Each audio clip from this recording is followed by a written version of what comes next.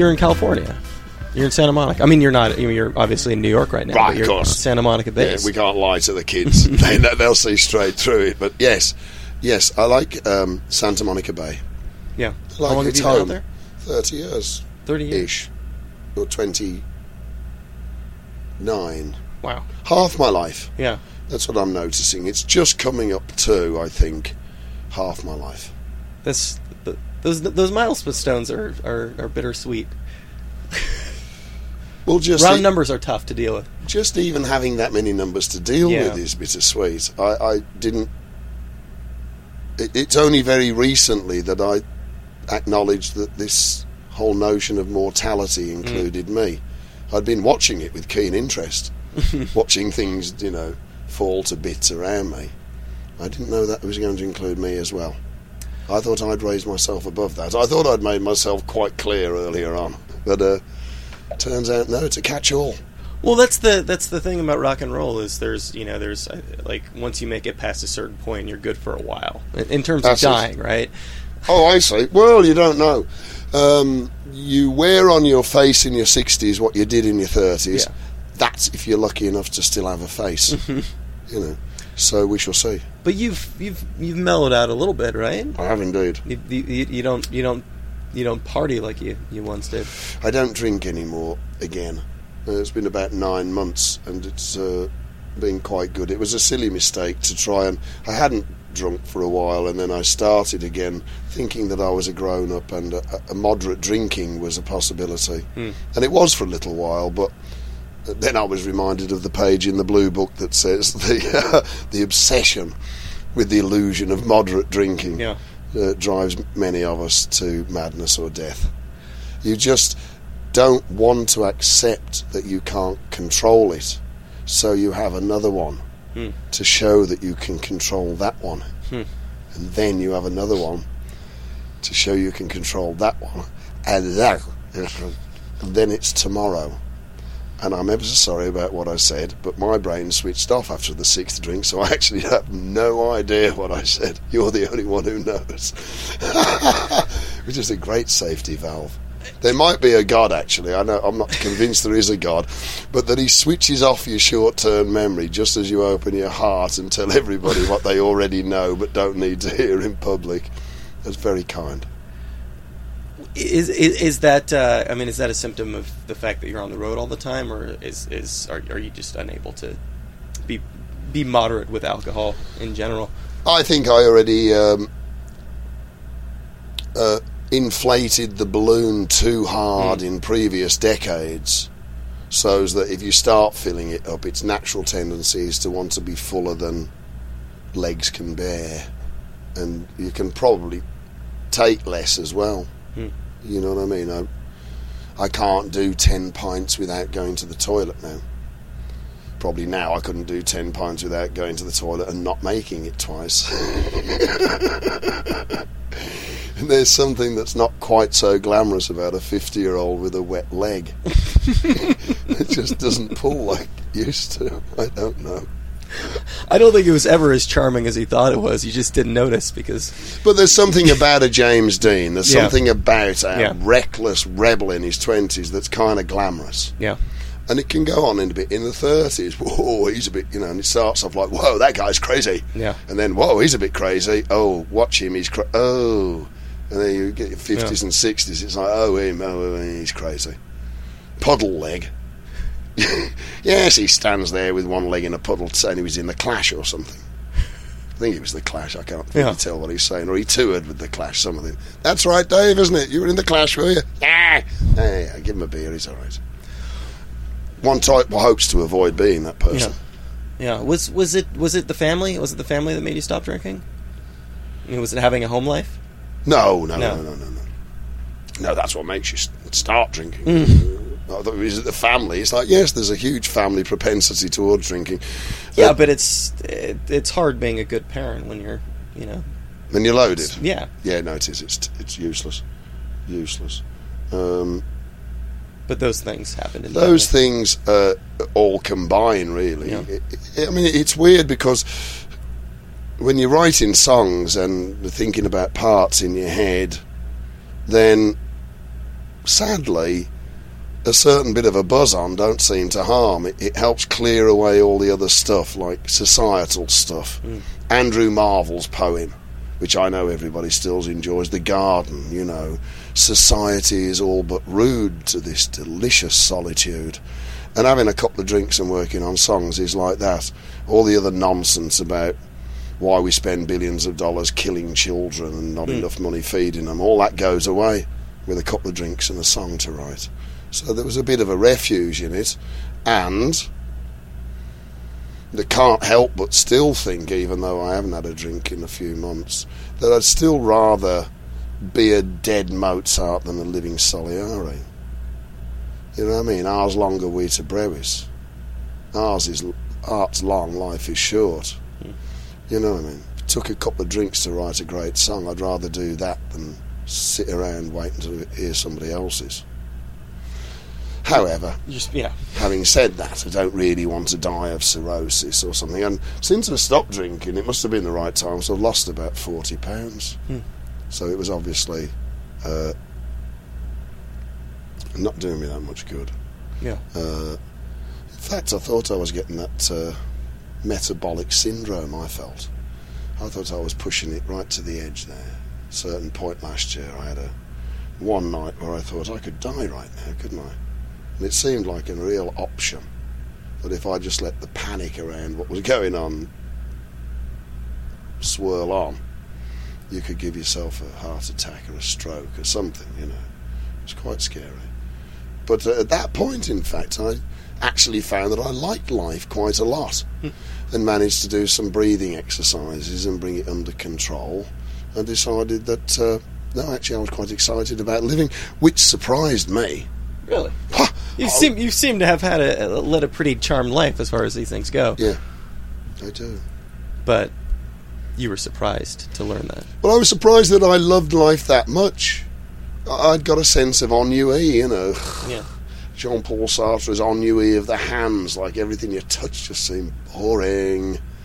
And so I was surprised. I mean, getting over the fact, having thought I was immortal anyway, then coming to terms that it might include me as well, mortality. This has all happened in the span of a year? Yeah, the last year. Yeah. And then feeling on death's doorstep with the black bat's breath on my neck, I actually found out that I wanted to relax and enjoy life.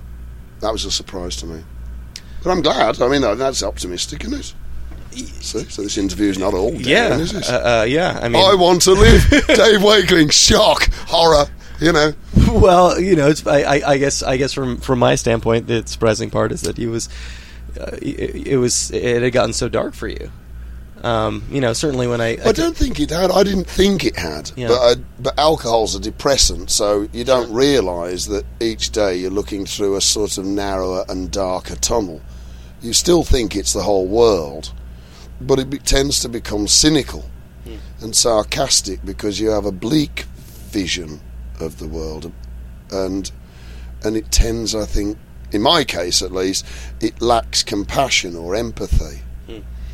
It's dead easy to see what's wrong with everybody else as you're pissing down your leg, but it's not delivered in a way that helps them, because they already know that's what's wrong with them. So, you know, it just makes you tell the truth to the wrong people too loud at the wrong time. It's not possible to lie on alcohol. You're not that quick. You couldn't be devious. It just pours out. It's everything that you haven't said that you should have said comes out. Isn't it a little at odds, though, with being able to sort of I thought you were saying before that you were, you know, sort of shutting out the world around you, or at least shutting out some of the larger... Well, yes, that's right. It does to start with, and then one of them gets a bit close and you unload. And another thing. Yeah. You know, if anybody comes in your periphery firing zone.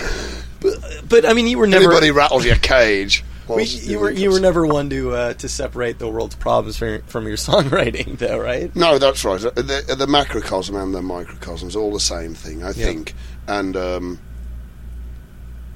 I mean, there's a lot of different societal things going on, isn't there? Really, that, you know, the role of men and women in society has changed so much since I was your age.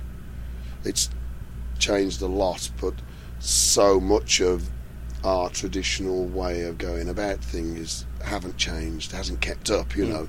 There's lots of things, that's just an example, but there's tons of things in society that are anachronisms, and they tend to frustrate you, I think. Yeah. If you're an artist or like to think of yourself as a progressive or something. Like I saw the black and white television news, I think the 6 Days War, 11 or 12, and I remember thinking, I'm ever so glad by the time I grow up they'll have stopped this shit. This is like really old fashioned, isn't it? You know, and it's kind of got worse, if anything, you know, and it's frustrating. I mean, 30,000 years on, sorry, of killing each other's children, and it still hasn't made it better. It makes you wonder, what if we'd started a try not to kill anybody else's child week? You don't have to promise not to do it, just try your fucking best, you know. See if you could try not to kill somebody else's child. For 1 week. For 1 week. Yeah. That's all. And I bet you that would be enough to make fissures of optimism and inspiration would start to open up. Just you made that little bit of space that killing each other's children wasn't the most important thing every fucking week we live. Stuff would break out. Here, you could do this. You know. What about having kids having shoes instead of the dads having a Kalashnikov and they ain't got no shoes? What about we're going in again this time? What about shooting missiles at Iraq and instead of them costing $1 million, just put $900,000 a used 20s in them? Let them make their own mind up. Self-direction. We like freedom. Send them some freedom notes. It just seems stupid to me, and it's just frustrating. But you realise it's generational, isn't it? You know, the stuff that drove me mad as a kid, or drove you mad as a kid, and then you think, we went through all that and nothing's changed. Then you see little things 20 or 30 years later, and you go, oh, that's a change. Like my kids in California, my son's like Obama colour, and his sister's a bit paler, and our friends are all sorts, like a Benetton advert, and I think it's exquisite that they don't refer to each other in terms of their ethnicity. They don't describe each other in terms of their ethnicity, or tell their friends, oh, that one, the Persian bloke, or the Indian bloke, or the black kid, or the Mick. They don't say that. It's stopped becoming. Now in California, everybody's same bloody colour anyway. So you know what I mean? It used to be my parents would use colour as a way of describing people that you probably didn't speak to. Oh, so that's your black friend, is it? He seems quite nice, you know, considering like pigmentation that's going on. And then just the other side, you know, trapped as you get between parents and kids. Now my kids don't use, that's not a point of reference. It's like, is it a good person? It's coming true. It's the content of your character, not the colour of your skin. And that's becoming true for them in California. So it is moving in the right direction. Now, we might all be executed by Neanderthals who want the right to bear arms but spell bear wrong most times they write it while we wait. But the movement's there. You know, that perfect union is available with the steak knives. I guess on that subject, what were things like, you know, when you started playing music, you know, when you were playing this sort of West Indian music, when, you know, first generation immigrants had come over and you were first learning about Jamaican music. I mean, was it still a little strange at that point to be in a band, an integrated band? I know integrated is such a strange word to use now, but... No, not really, but we were lucky because it was Birmingham and it was an industrial city which had been forced into integration in the factories. So lots of people had stood next to lots of other colour people in factories for long enough for them to have at least a sense that they probably had more in common than their differences. So people, there were of course all white or all black pubs probably, but there was plenty of pubs you could go in that had music with all sorts of different coloured people and different coloured people playing on stage. So we were lucky because of that, I think. And when we first went to London and played a show, a load of skinheads got round us and we're like, oh dear. And they were like, I like that. Like, black geezers and white geezers on stage together, that's all right, isn't it? I like that, I'll have a bit of that. I like that. And we're like, oh, you like it? Oh, that's why we did it, yeah, we thought you'd like that. Yeah, smashing in it. You know, I didn't get it, like the Equals, hello, Eddie Grant. Yeah. You know, but I wanted the Velvet Underground jamming with Toots and the Maytals. So whatever the instrumentation was required for that I wanted city angst and joie de vivre of the survival Skip to Malou of reggae. Yeah. They say it's happy music, but I think sometimes it feels to me like music not after dinner, but instead of dinner. It's music to keep you going. So they say it's happy music, but I think it's music that just focuses on the pure joy of life, because it's probably all they had Instead of hunger. Yes, that's right, yes. Dance to this instead. Yeah. So I think that's got a greater sense of joy to it. So I wanted the two, and with this new record I'm going to make with that chap, Jesse, that's what I'd like to go back to, the roots of. I want the drive and the panic, underlying panic of the Velvet Underground, the celebration of life of Toots and the Maytals. The underlying panic. Yeah. Dissonance. Oh no, something's going to happen. Yeah. Probably. Oh no. That's city life, isn't it? You know, where the sound of hypertension. They say that's the sound of jazz, isn't it? Hypertension. City life. Yeah. 20th century city. There's, but in that sense, there's an underlying panic of the reggae music too, right? It's just a little harder to identify. Well, there's an interesting one. Well, yes, there is. Yes, there probably is. It's probably a bit more stoic. I would imagine. Yeah. So tell me about the new record. I mean, you just the song you played in Soundcheck was off the new one, right? How can you stand there when all around you is a lie? How can you stand there and not wonder why? It's just like a state of the world generally, not really too specific, but about basic inequality. How do we still stand there and let them get away with it, you know? I mean, I just saw there was a huge demonstration outside the BBC because it was not considered politically correct. The BBC didn't cover it. It was like a photograph of 50,000 people standing outside, but as far as the BBC was concerned, they weren't there. They didn't cover their own protest? They weren't there. Yeah. Didn't happen. So that's nice. Double speak. Some interest, you know. So I like that sort of thing. Double speak. And so to do with that sort of thing, but also to try and get an irresistible sort of beat, so as that even if you weren't interested in the rest of it, how can you stand there? Let's have a dance. Something about dancing that's useful, for me at least. When you were shaking your arms and legs, it seemed to open your heart, and when your heart felt a bit opener, more open, and your brain seemed to be able to take in things on a wider scale.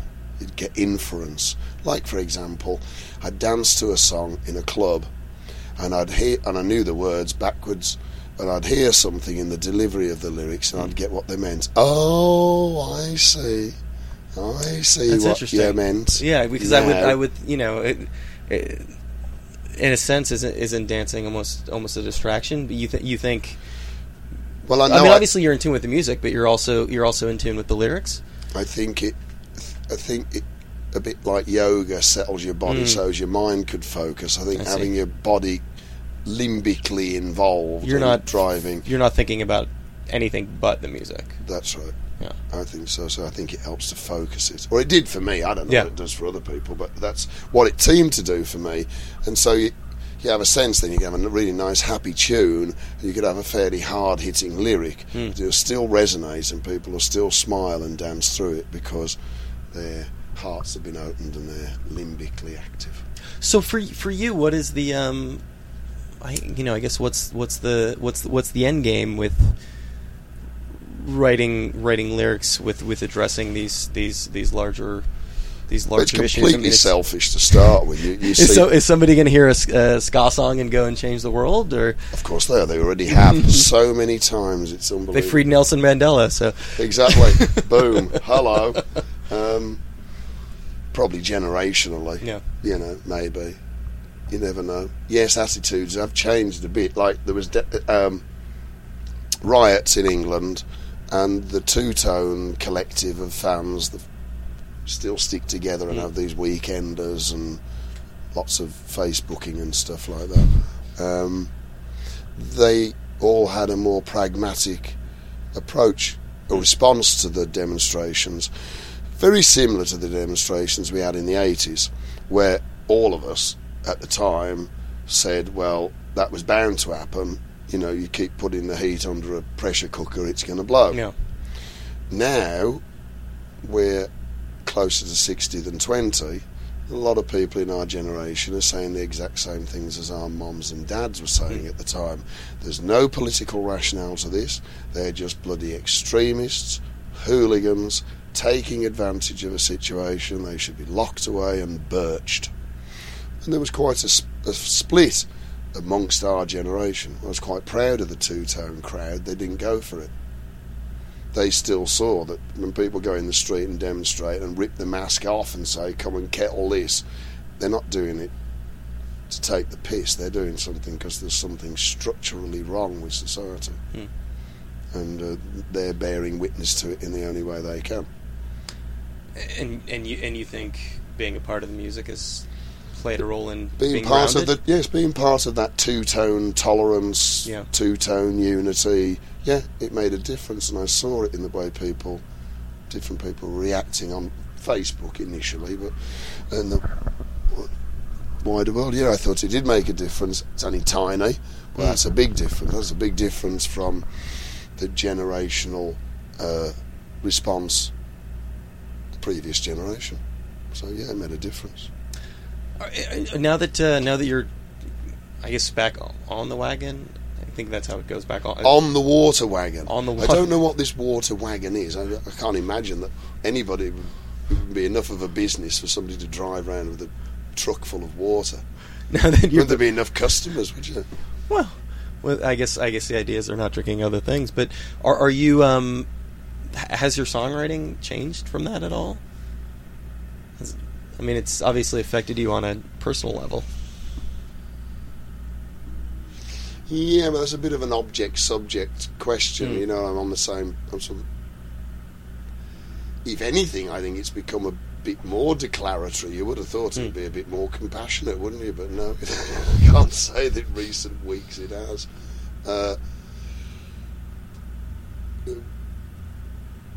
You've got to watch. I remember last time you've got to watch for that pink cloud where, like, you're so happy that you don't have a headache and that you don't have to say sorry, probably for something you said yesterday. That life, in comparison, just seems so great. You just think that means everything's wonderful now. So, and that can go on for a couple of months. The pink cloud, it's called, and that's come and gone. And then you're left then with, why were you drinking in the first place, apart from you become dependent upon it and you were trying to get rid of the piss you had got from last night. You couldn't shift the headache with a shower, but a vodka or a cider would probably shift it, you know, and then you're on again. And so all of the stuff that was the reason why you reach for a drink, that starts to manifest itself in more focus. Yeah. All the reasons why you drank. Some of that's very hard to deal with because it was to do with avoidance. Some of it's really hard to deal with because it's things that you didn't want to accept about the world around you. You wanted to have it a certain way. As long as you stayed half cut, you could pretend that things were so. But becoming sober off the beer, you have to accept that things are as they are. And after hiding from stuff for a bit, then it's not nice to have to come and, oh, well, all right, I knew it was that all along. So that's not easy, but it's all grist for the mill, really, with lyrics, you know what I mean? So, in a way, you're very lucky in my job, because the worse it gets, the more opportunities you have to write a cracker. So, I've had a bit of bad luck. Look at this one. It's interesting. I mean, what when you sort of go back and examine your catalog over decades and various bands. I mean, how much of that awful. I've just been doing that. Well, how much of that is come out of suffering? All of it. All of it. All of it. And I wouldn't mind, but it's the same bloody story, really. Yeah. You know, somebody left me and I don't know why, basically. You can still write those songs now that you're married? Well, I'm not currently married. You're not currently married, okay. So, yeah. So, but yeah, I still write them anyway. Yeah. And about the person I was married to and Yeah. others.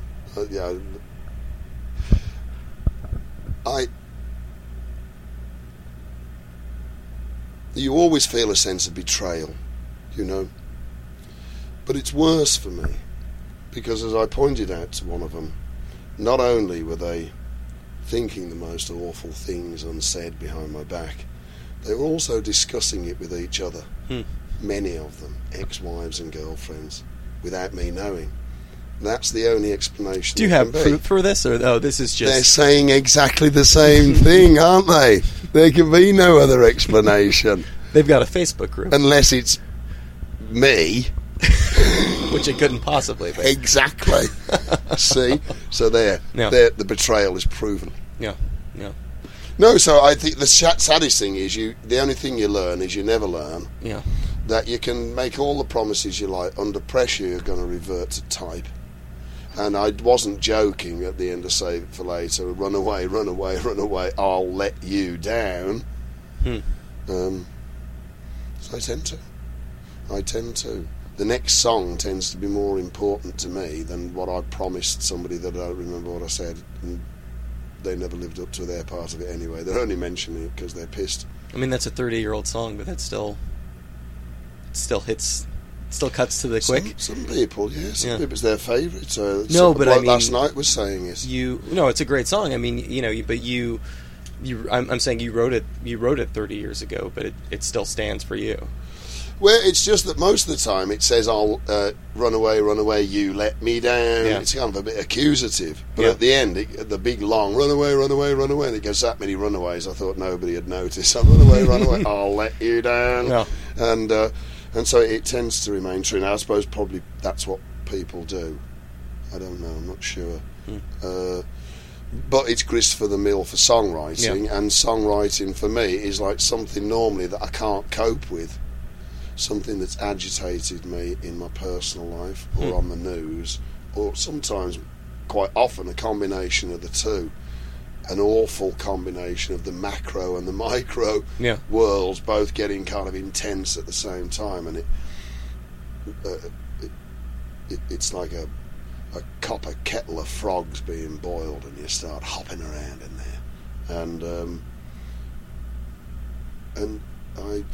it starts coming out in rhyming couplets. It's good that you set it to happy music, though, because it might be unbearable otherwise. Oh my God! No. If I did like Mirror in the Bathroom to a Cure or Echo and the Bunnymen song, people would have to have a warning. Now, you might slit your wrist to this one. You know, don't try and operate heavy machinery or drink with this one. Mirror in the bathroom. What the hell? But life's both, isn't it? It's bleak and it's happy. I've spent I don't know how many years trying to figure out exactly what that song is about. Which one? Mirror in the Bathroom. It's really all it is. It's having a shave in the mirror. That's all it was. It wasn't about cocaine. I always assumed it was about cocaine. Of course you did. It was in the 80s. The first time I got to New York, people started asking me what the song was about. Yeah. What the song was about did actually start to change. But at the time, it was about shaving with a hangover, going to work on a construction site, not wanting to go to work and talking to myself in the mirror. Come on, Dave, it's just me and you here, mate. We don't have to do this. Look, the door's locked, you can see. You could see the catch of the door in the mirror. But I went to work and on the motorbike started mulling the poem over, and I thought it was smashing, very funny. Apart from, I thought, you can't have a song called Mirror in the Bathroom. Stupid title, isn't it? Sofas in the living room. Duh. Where's the bed? Bed's in the bedroom. Yes, that's right. Stupid name for a song. But apart from that, great. But then it turned into one. But it wasn't initially about that. But it was about self-obsession, narcissism, and about how that would do all the more to disconnect you from society. So the more you become self-obsessed, the less able you were to connect. But you're in one of the, not few, well, I guess it's a relatively rare thing that you you do for a living something that is perhaps enhanced by your narcissism. No, that's right. It's fantastic. I mean, it's the perfect hideaway for an amorous narcissist, isn't it? Yeah. You know, but then you must, of course, as I often do, about 5 minutes before I go on, well, why are you doing this anyway, Dave? What is it that makes you need to stand there and have people tell you that you look really good and you're singing great and your lyrics are so clever? Why couldn't you just go and do something useful? What's the need for this, Dave? What is it? Did your uncle take you down the shed? Did you never really get over it? My uncle didn't take me down the shed, by the way, but I was just... I thought we were going to get into some real talk. No. Did your uncle take you down the shed then? Oh, no, we didn't have a shed. Ah, that's your problem. You see, now, if your uncle had a good shed, you'd have worked this out of your system. No, but there is a base. Certainly anybody who writes and sings songs, and then I think it might extend to anybody who comments on people who do such a weird thing. Probably basically sociopaths. Something happened in their teenage years to make them have a view of the world that made the passion and fury of entertainment or music more real than the real world. So something happened. I'm not saying it's the shed. Well, you told me a story earlier about cutting a woman's wig to look like Brian Jones, playing a tennis racket in front of the mirror. Playing a tennis racket in front of the mirror. And I only got caught the once, and it wasn't too bad. But then, when the New Romantics came out, I was ever so jealous. You know, all of a sudden we looked like out-of-work union marchers standing outside Top of the Pops. You know, why aren't we on Top of the Pops? Why aren't we on Top of the? And there was all these guys dressed as girls, and or pirates. And I was so jealous of it, really. And I said, well, look, going back to that same time in my Brian Jones wig with the cricket bat, I said, everybody goes in their mom's bedroom when she's out, try on some of her clothes, bit of makeup. But the idea is get it all back in the wardrobe, get the muck washed off your face, and get downstairs before she gets home. You're not meant to go on Top of the Pops like that, are you? We all do it. Come on. Where does where does general public fit in there? I mean, where was that? In the pantheon of this idea of I guess towards the end of the beat of again you standing in front of Top of the Pops was how conscious of a reinvention was that? Well, it was kind of a reaction more than anything else. David Steele particularly, and quite rightly too, as he always was retrospectively, wanted 2 years off, said that we'd been in pop groups too much and there wasn't nothing to write about, there wasn't nothing to be inspired about. More planes than buses nowadays was the key phrase. Yeah. And that we should just go and live, experience reality, and not write about barreling down Rock and Roll Boulevard or whatever. But me and Roger had just had children, and we weren't really in a position to do that. We didn't think to live without doing anything else. And we liked singing live, particularly. I like singing live. I like that more than making records. I like being a troubadour. It's funny. You fuck up some nights, you do great ones some nights. I like it. And it's like a tightrope. And you've got to try and keep yourself healthy to sing 20 shows in a row or something. I like it. It's interesting. It's fun. So general public was sort of born out of the need of that at a time where we were negotiating in England with Virgin Records about a new Beat contract. But it would keep stopping. And then it sort of came out. It kept stopping because David Steele didn't want to do anything for a couple of years, and even if he did do the Beat, he didn't want to tour America, and there was a long list of reasons why. Well, the Beat had got fallen together magically. The first person we met who played every instrument was the person who ended up in the group. And everything was like rags to riches, plucked from obscurity and suddenly two-tone darling spokespeople for a generation we hadn't even met. Part of the this movement that's sort of happening in different places at the same time. I mean, Yeah. really perfect timing. Immaculate. Yeah. So it all started to come to bits, and Virgin asked me, did I want a deal instead, because it didn't look like nobody wanted to do anything. And As in, do you want to be a pop star? yeah, Yeah. and I said yes. And I got some songs, Tenderness included, which they'd heard. I couldn't get anybody to record it. I was like, really?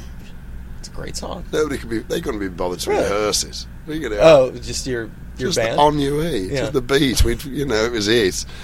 We got a rehearsal space together finally, too late, just in time for the third album. But after that, we'd set up rehearsals, and somebody would have to show up 2 hours late because their accountant had to see him about something, and then somebody else had got to leave 2 hours early because they were getting this Norwegian cooking range put in, and you got to be there for that. They'll break the tiles otherwise, And They might steal things. he'd have about a half hour in the middle to Yeah. have a chat, Yeah. talk about playing something, go home.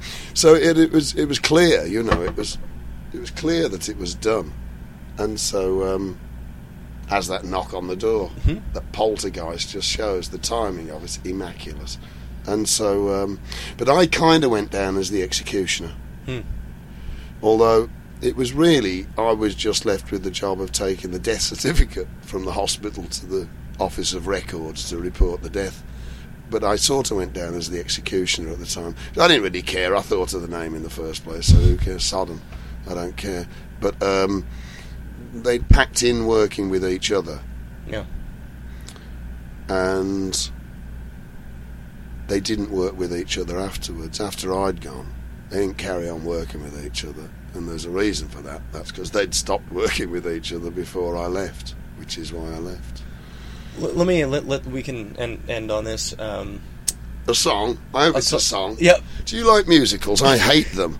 I really hate they're them. the worst. There's that leap of faith where suddenly I don't know why he's singing at me, and you have to look like and keep a straight face. It's like, fucking jerks just started singing. What do I do? And I hate it. I always feel so sorry for the person who's catching the singing. There's nothing that makes you more conscious of the fact that you're sitting watching actors act in front of fake scenes. I know. It's like, oh, why did you do that? No, being a singer, I've had all sorts of stimuluses in my life that have made me want to respond to people in a certain way. But I don't think anybody's ever done or said anything that's made me want to burst into tune. Nothing you've ever said has made me want to do this. You should work that into the set. Casual conversation into a song. I'd like to tell you Yeah. a little bit about this number. You have to do it in a New York style. Da, da, da, this little... Oh yeah, you'll need about 10 more people on stage to really pull that off. And a clapping. a pit. Yeah. But I know could you work with... I know you probably make a lot of money with this boing business and that. The advertising then blogs sell now is miraculous, isn't it? There's money. There's still money in entertainment. But if you wanted to get a little side number going as a stylist... yeah. Societal stylist. I could do with and I like the cut of your jib. 3 questions. They've been incisive, humorous, but connected. Connectivity. That's what they say. Well, let me bring it. Let's bring it around to Boom. the Here front we go. to end it. How much does it cost to get a good interview in your thing? Ben? How much does it cost to get it? What? We used to know the prices of all the magazines. As in, how much am I paying you to to speak to me? Is that the question? We should have settled that up before we started. Oh no! Shit. No, but I do want. I want to know what specifically what the beat means to you, and I ask that from the standpoint of when the band ended the first time, that was the end of the band. That was you moving on to something else. That was I see. Yes. the end of the name, and now and definitely correct me if I'm wrong, but now my understanding is there's kind of this group that tours the U.S., but there's still some semblance of the UK version. Is that Roger? Okay. Has one, which did have Saxa in it and Blockhead. Yeah. Quite a lot of them, but they've all drifted off. So it's Roger who does one with his son. Pretty good. Yeah. Pretty good. And he probably thinks his is better than mine. I like to think mine's better than his, only because we both sing my songs, and I wrote them for my voice, and he's a smashing toaster, and I'm a crooner. Really, I can belt if I have to, but I'm a crooner by trade, and I wrote the lyrics. They're crooning lyrics, so I think he sings the faster, harder songs better. Yeah. And when he gets down to the crooning bits, he croons about as well as I toast. It's just sort of it's a strange thing, isn't it, that there are two versions? Not really, of this thing because it would be a bit tough living 6,000 miles away, and we did do a general public, which didn't last for long, but it did come up with that great cover of I'll Take You There, which both President Clinton and President Obama used, and they both won twice. I'm not saying anything about the politics, but if anybody's ever looking for someone to write a tune to get to the White House, I'll Take You There, you know, from a song from a movie called Threesome. So I thought that was pretty good. And it didn't last very long, but one of the main reasons was it was like $10,000 just to have lunch and go and talk about having a rehearsal, just for someone to I'll fly the other side of the world then. And it was just too much. It was hard. We tried, and it was too much. And so it was quite amicable to start with, that I said, well, just use the name in England then. And then if I come to England, I'll work with you. If you come to America, you work with me. And it was all happy to start with, but then once his unit got a bit more functioning, then I wasn't welcomed anymore, really. And they tried to book a couple of tours of America. It's the original English Beats, original members.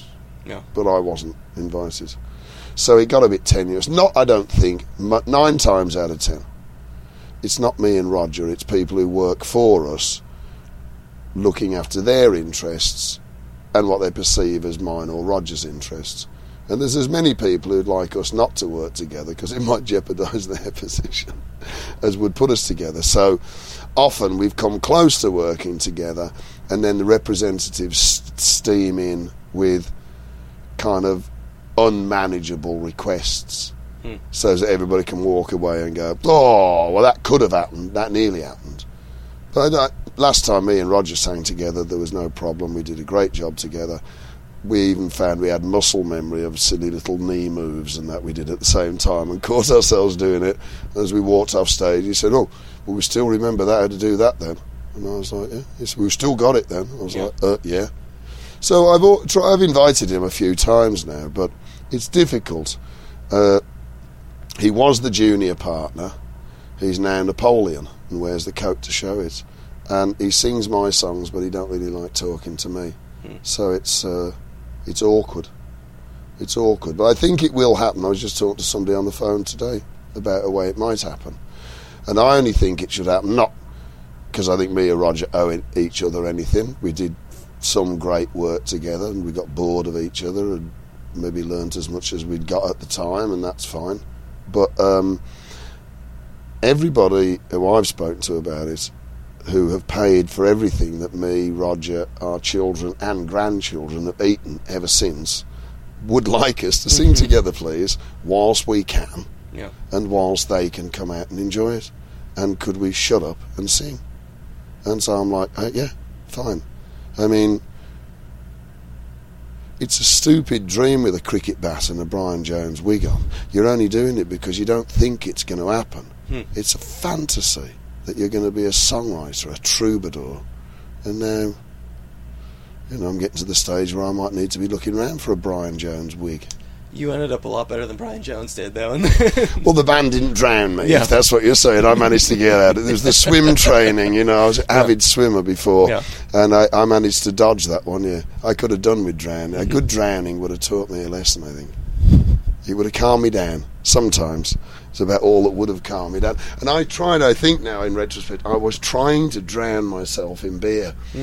Yes, to put everybody else out of their misery, but I just kept passing out before I'd finally waterboarded myself to the correct point. There you have it. Dave Wakeling of the English Beat. Of the Beats, I guess if you're anywhere but here in the United States, and general public. A lot of fun speaking with Dave. We recorded that one on his tour bus. He was parked outside the City Winery in Manhattan. I just remember being an incredibly hot day, so thank goodness for tour bus air conditioning, and a lot of pleasure speaking with Mr. Wakeling. He's been around the block a few times, lots of insight into his music making process, and a little bit into his personal life as well. So if you see the beat here in the United States, it's going to be Dave. If you see them in the UK, chances are it'll be Rankin Rogers Project. They've kind of got the name divided up at this point, but hopefully they will be joining forces again in the not too distant future. It does sound like that's a possibility. So thanks again today for doing that. Thanks to Brian, as always, for editing this thing together. Thanks to Mark and everybody else at the Boing Boing Podcast Network for hosting us up. So many good podcasts over there for you to check out. You can check them out over at boingboing.net. You can check them out over at iTunes. We've got a lovely iTunes page. And while you're at iTunes, why not take the time to rate this show? If you've got any feedback, that's riwildcast@gmail.com. You can follow us on Tumblr. That's riwildcast.tumblr.com. You'll get the show's hours and very often days before they actually go up over on boingboing.net. Thanks, everyone. Thanks so much for tuning in. Lots of good shows coming up. We will catch you next week with another episode of RIYL.